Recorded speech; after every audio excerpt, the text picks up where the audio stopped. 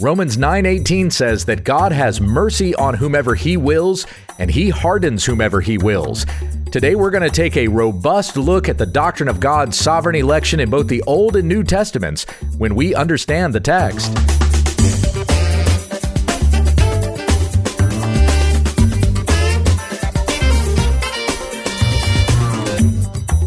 This is When We Understand the Text, a daily study in the Word of Christ, for the sake of the faith of God's elect and their knowledge of the truth, which accords with godliness.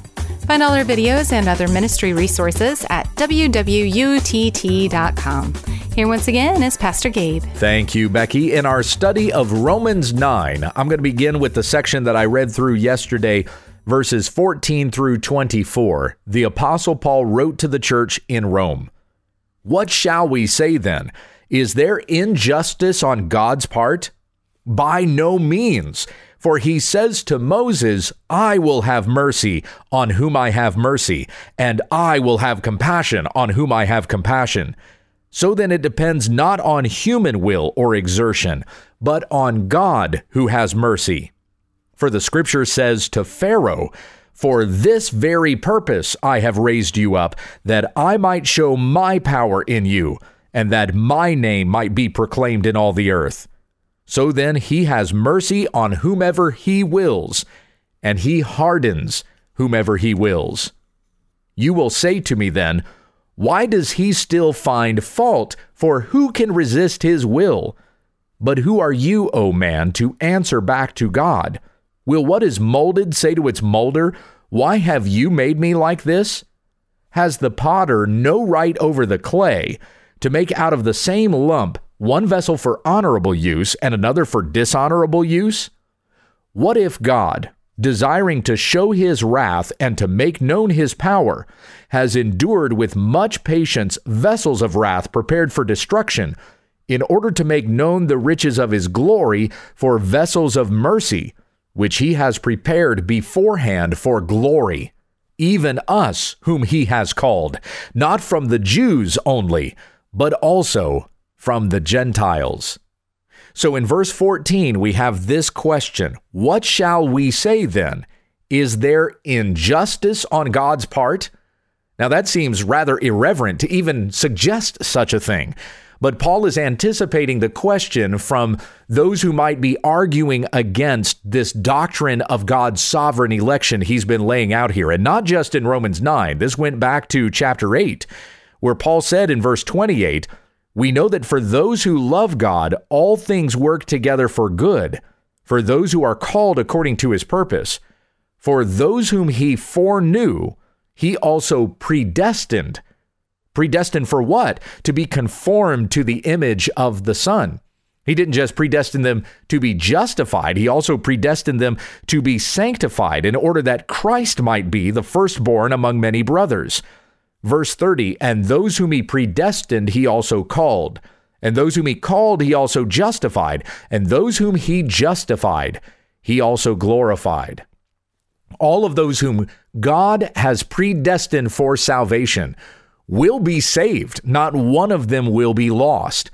And God has made this decision whom from sinful man he is going to save, and the rest of them he is going to destroy. And he did this before they were born or even made any decision, good or bad. The examples were given in chapter 9. We had Abraham, we had Isaac chosen and not Ishmael, and then we had the twins, Jacob and Esau.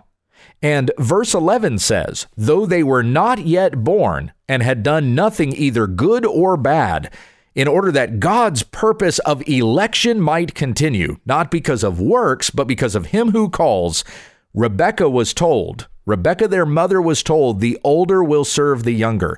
As it is written, Jacob I loved, but Esau I hated.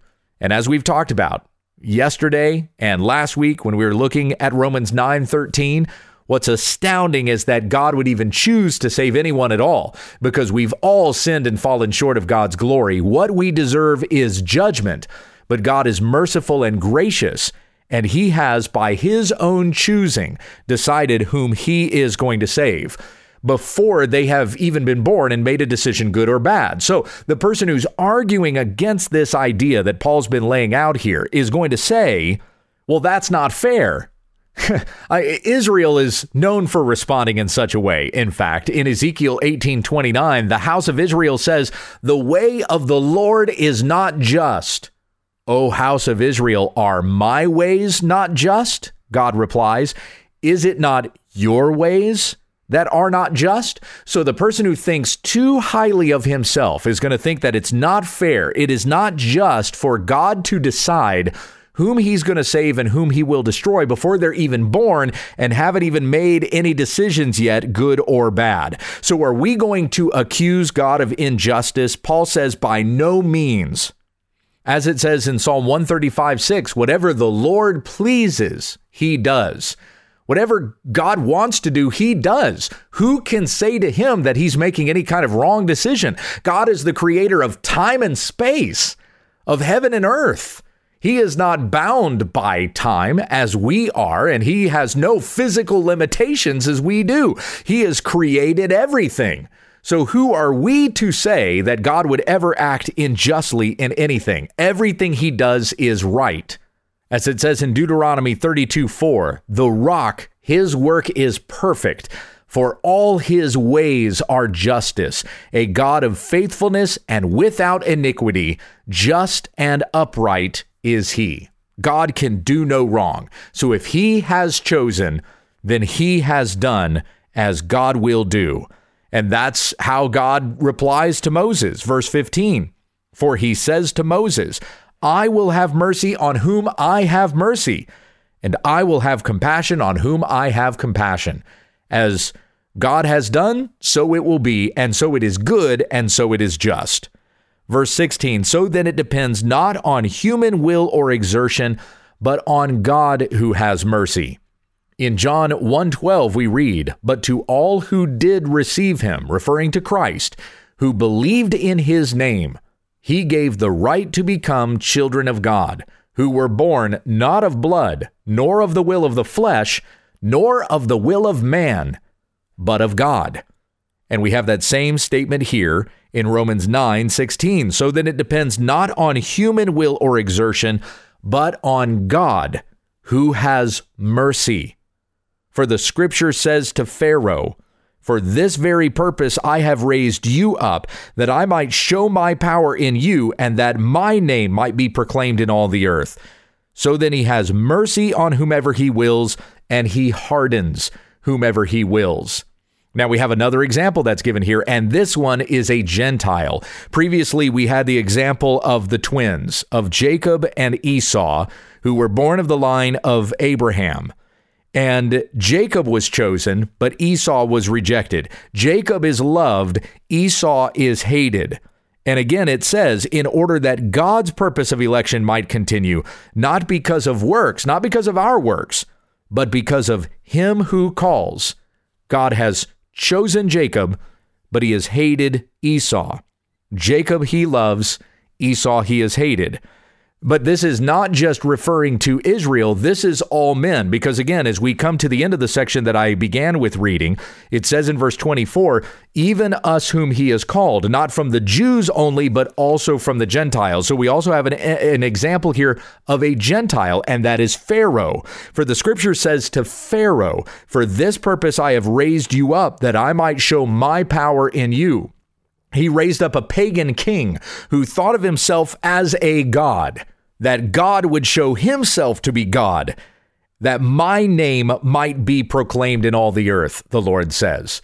See, all these kings, all these pagan kings, they thought their name was great, and they thought their name and their renown went out through all of the earth. God raises these kings up to make his name known, for he is the one who sets up kings and tears down kings, as it says in Daniel chapter 2. So he chooses whom he is going to save. Those were the examples we had in verses 6 through 13, and he has also chosen whom he is going to destroy. Thus we have this statement here in verse 18. So then he has mercy on whomever he wills, and he hardens whomever he wills. Because God is infinitely good and we are not, I believe that before the foundation of the world, God predetermined whom he would save and whom he would destroy. I believe that the Bible clearly teaches it, and I believe that's what we're reading right here. The Bible tells us not only that he does this, but also the reason why. He does this, as we see here, that his name might be proclaimed in all the earth. God does this to the praise of his glorious grace. In Ephesians chapter 1, verses 3 through 6, we read, "Blessed be the God and Father of our Lord Jesus Christ, who has blessed us in Christ with every spiritual blessing in the heavenly places, even as he chose us in him before the foundation of the world, that we should be holy and blameless before him. In love, he predestined us for adoption to himself as sons through Jesus Christ, according to the purpose of his will, to the praise of his glorious grace, with which he has blessed us in the beloved." Every person stands before a holy God condemned for their rebellion against him. But God elected from sinful man whom he would deliver from his wrath, and effected their salvation at the cross of Christ. Those who hear the gospel, the good news, that Jesus died for our sins and rose again from the grave, so that whoever believes in him will not perish but have everlasting life. Whoever believes this gospel message believes by faith. They have been called into his grace, and we are sealed by the Holy Spirit for the day of glory. God will lose none of those whom he has redeemed. This is the gospel of Christ, the good news that he has saved us from our sins. Now, this view of predestination is commonly referred to as Calvinism. I'll address the elephant in the room. It's called Calvinism both by those who hold this view and by those who oppose it and criticize it.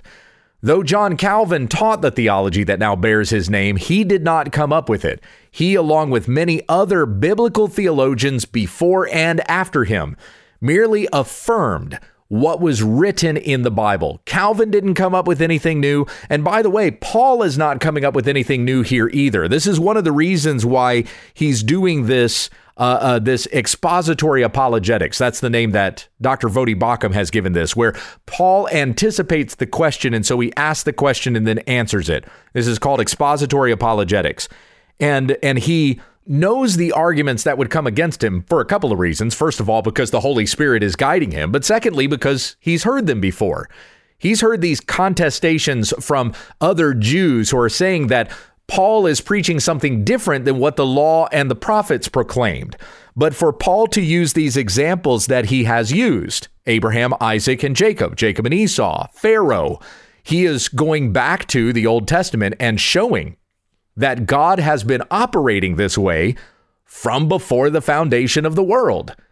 I've referred to this as the doctrine of God's sovereign election, but before it was called Calvinism, it was called Augustinianism, and before Augustinianism, it was called Paulinism, attributing it to Paul, but it's taught all throughout the scriptures. We see it throughout the entire Bible, the understanding that God has chosen whom he will save to the praise of his glorious grace. And I believe in and preach nothing less than the full counsel of God as we find it in his scriptures. Christian apologist Dr. Michael L. Brown once asked this question: do you agree with Calvin that nothing happens but what God has knowingly and willingly decreed? And I responded to him this way. I said, I agree with the Bible that nothing happens but what God has knowingly and willingly decreed. And I directed him to Lamentations 3:37 through 38, which says, "Who has spoken and it came to pass, unless the Lord has commanded it? Is it not from the mouth of the Most High that good and bad come?" Our faith is built, as the church always has been, on the Word of God. The Bible is God's Word, and what the Bible says is that God is sovereign, meaning that he is the supreme ruler. He has all power, full authority, preeminence. Nowhere in the Bible does it say he's given up any of his sovereignty. He's not sovereign, but he is absolutely sovereign. Here are 7 statements that I've compiled for you with scripture references from both the Old and the New Testament regarding the sovereignty of God according to the scriptures. I'll begin with a statement that I've already made. Number 1, God is sovereign. Psalm 103 verse 19 says that the Lord has established his throne in the heavens, and his kingdom rules over all. In Acts 4:24, the apostles prayed, "O sovereign Lord, who made the heaven and the earth and the sea and everything in them." Then they praised him for whatever your hand and your plan had predestined to take place. In 1 Timothy 6:15 through 16, Paul refers to God as only sovereign, the King of kings and Lord of lords, who alone has immortality, who dwells in unapproachable light, whom no one has ever seen or can see. To him be honor and eternal dominion. Amen. Number 2, everything God decrees happens. In Genesis 1:3, God said, "Let there be light," and it happened. Only he creates ex nihilo, or out of nothing, as it also says in Hebrews 11:3. Psalm 33:9 says, "For he spoke and it came to be. He commanded and it stood firm." Ecclesiastes 3:14 says, "He has made everything beautiful in its time. Also, he has put eternity into man's heart, yet so that he cannot find out what God has done from beginning to end." Isaiah 14:24 says, "The Lord of hosts has sworn, as I have planned, so shall it be, and as I have purposed, so it shall stand." Later in Isaiah 55:11, he says, "So shall my word be that goes out from my mouth. It shall not return to me empty, but it shall accomplish that which I purpose, and shall succeed in the thing for which I sent it." In Matthew 28:18 through 20, Jesus said, "All authority in heaven and on earth has been given to me. Go therefore and make disciples of all nations, baptizing them in the name of the Father and of the Son and of the Holy Spirit, teaching them to observe all that I have commanded you. And behold, I am with you always to the end of the age." Are not the people of Christ obeying that command in faithful submission to this day? In John 11:43 through 44, Jesus stood at the grave of Lazarus, who had been dead for 4 days. He said, "Lazarus, come out." And it happened. Lazarus rose from the dead. Likewise, Jesus says, John 6:40, "Everyone who looks on the Son and believes in him should have eternal life, and I will raise him up on the last day." As he did with Lazarus, Jesus has purposed to raise everyone who believes in him. Number 3, nothing happens that God has not decreed. Remember Lamentations 3:37, "Who has spoken and it came to pass, unless the Lord has commanded it?" Job in his trouble said, "Shall we receive good from God, and shall we not receive evil?" In Job 14:5, he said that man's days are determined, and the number of his months is with you, and you have appointed his limits that he cannot pass. Proverbs 16:33 says, "The lot is cast into the lap, but its every decision is from the Lord." In Isaiah 45:7, God says, "I form light and create darkness. I make well-being and create calamity. I am the Lord who does all these things." Amos 3:6 says, "Is a trumpet blown in a city, and the people are not afraid? Does disaster come to a city unless the Lord has done it?" In James 4:13 through 15, we read, "Come now, you who says today or tomorrow we will go into such and such a town and spend a year there and trade and make a profit. Yet you do not know what tomorrow will bring.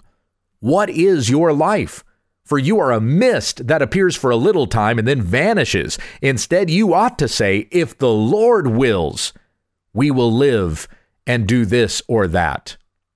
Number 4, no one can change what God has decreed. Job again says, "If he tears down, none can rebuild. If he shuts a man in, none can open." Proverbs 21:30 says, "No wisdom, no understanding, no counsel can avail against the Lord." Ecclesiastes 7:13 says, "Consider the work of God. Who can make straight what he has made crooked?" Isaiah 14:27 says, "For the Lord of hosts has purposed, and who will annul it? His hand is stretched out, and who will turn it back?" In John 10, 28 through 29, Jesus said of his followers, I give them eternal life, and they will never perish, and no one will snatch them out of my hand. My Father who has given them to me is greater than all, and no one is able to snatch them out of my Father's hand. In Romans 8, we are reminded, if God is for us, who can be against us? That was in verse 31. And we are told that nothing will be able to separate us from the love of God in Christ Jesus our Lord. That was verse 39, right at the end of the chapter. Number 5, God knows all and sees all. The Bible says he knows everything. 1 John 3:20. Psalm 139 gives praise to God for his omniscience and omnipresence. O Lord, you have searched me and known me. You know when I sit down and when I rise up. You discern my thoughts from afar. Even before a word is on my tongue, behold, O Lord, you know it altogether. Where shall I go from your spirit? Or where shall I flee from your presence? Proverbs 15:3 says, the eyes of the Lord are in every place, keeping watch on the evil and on the good.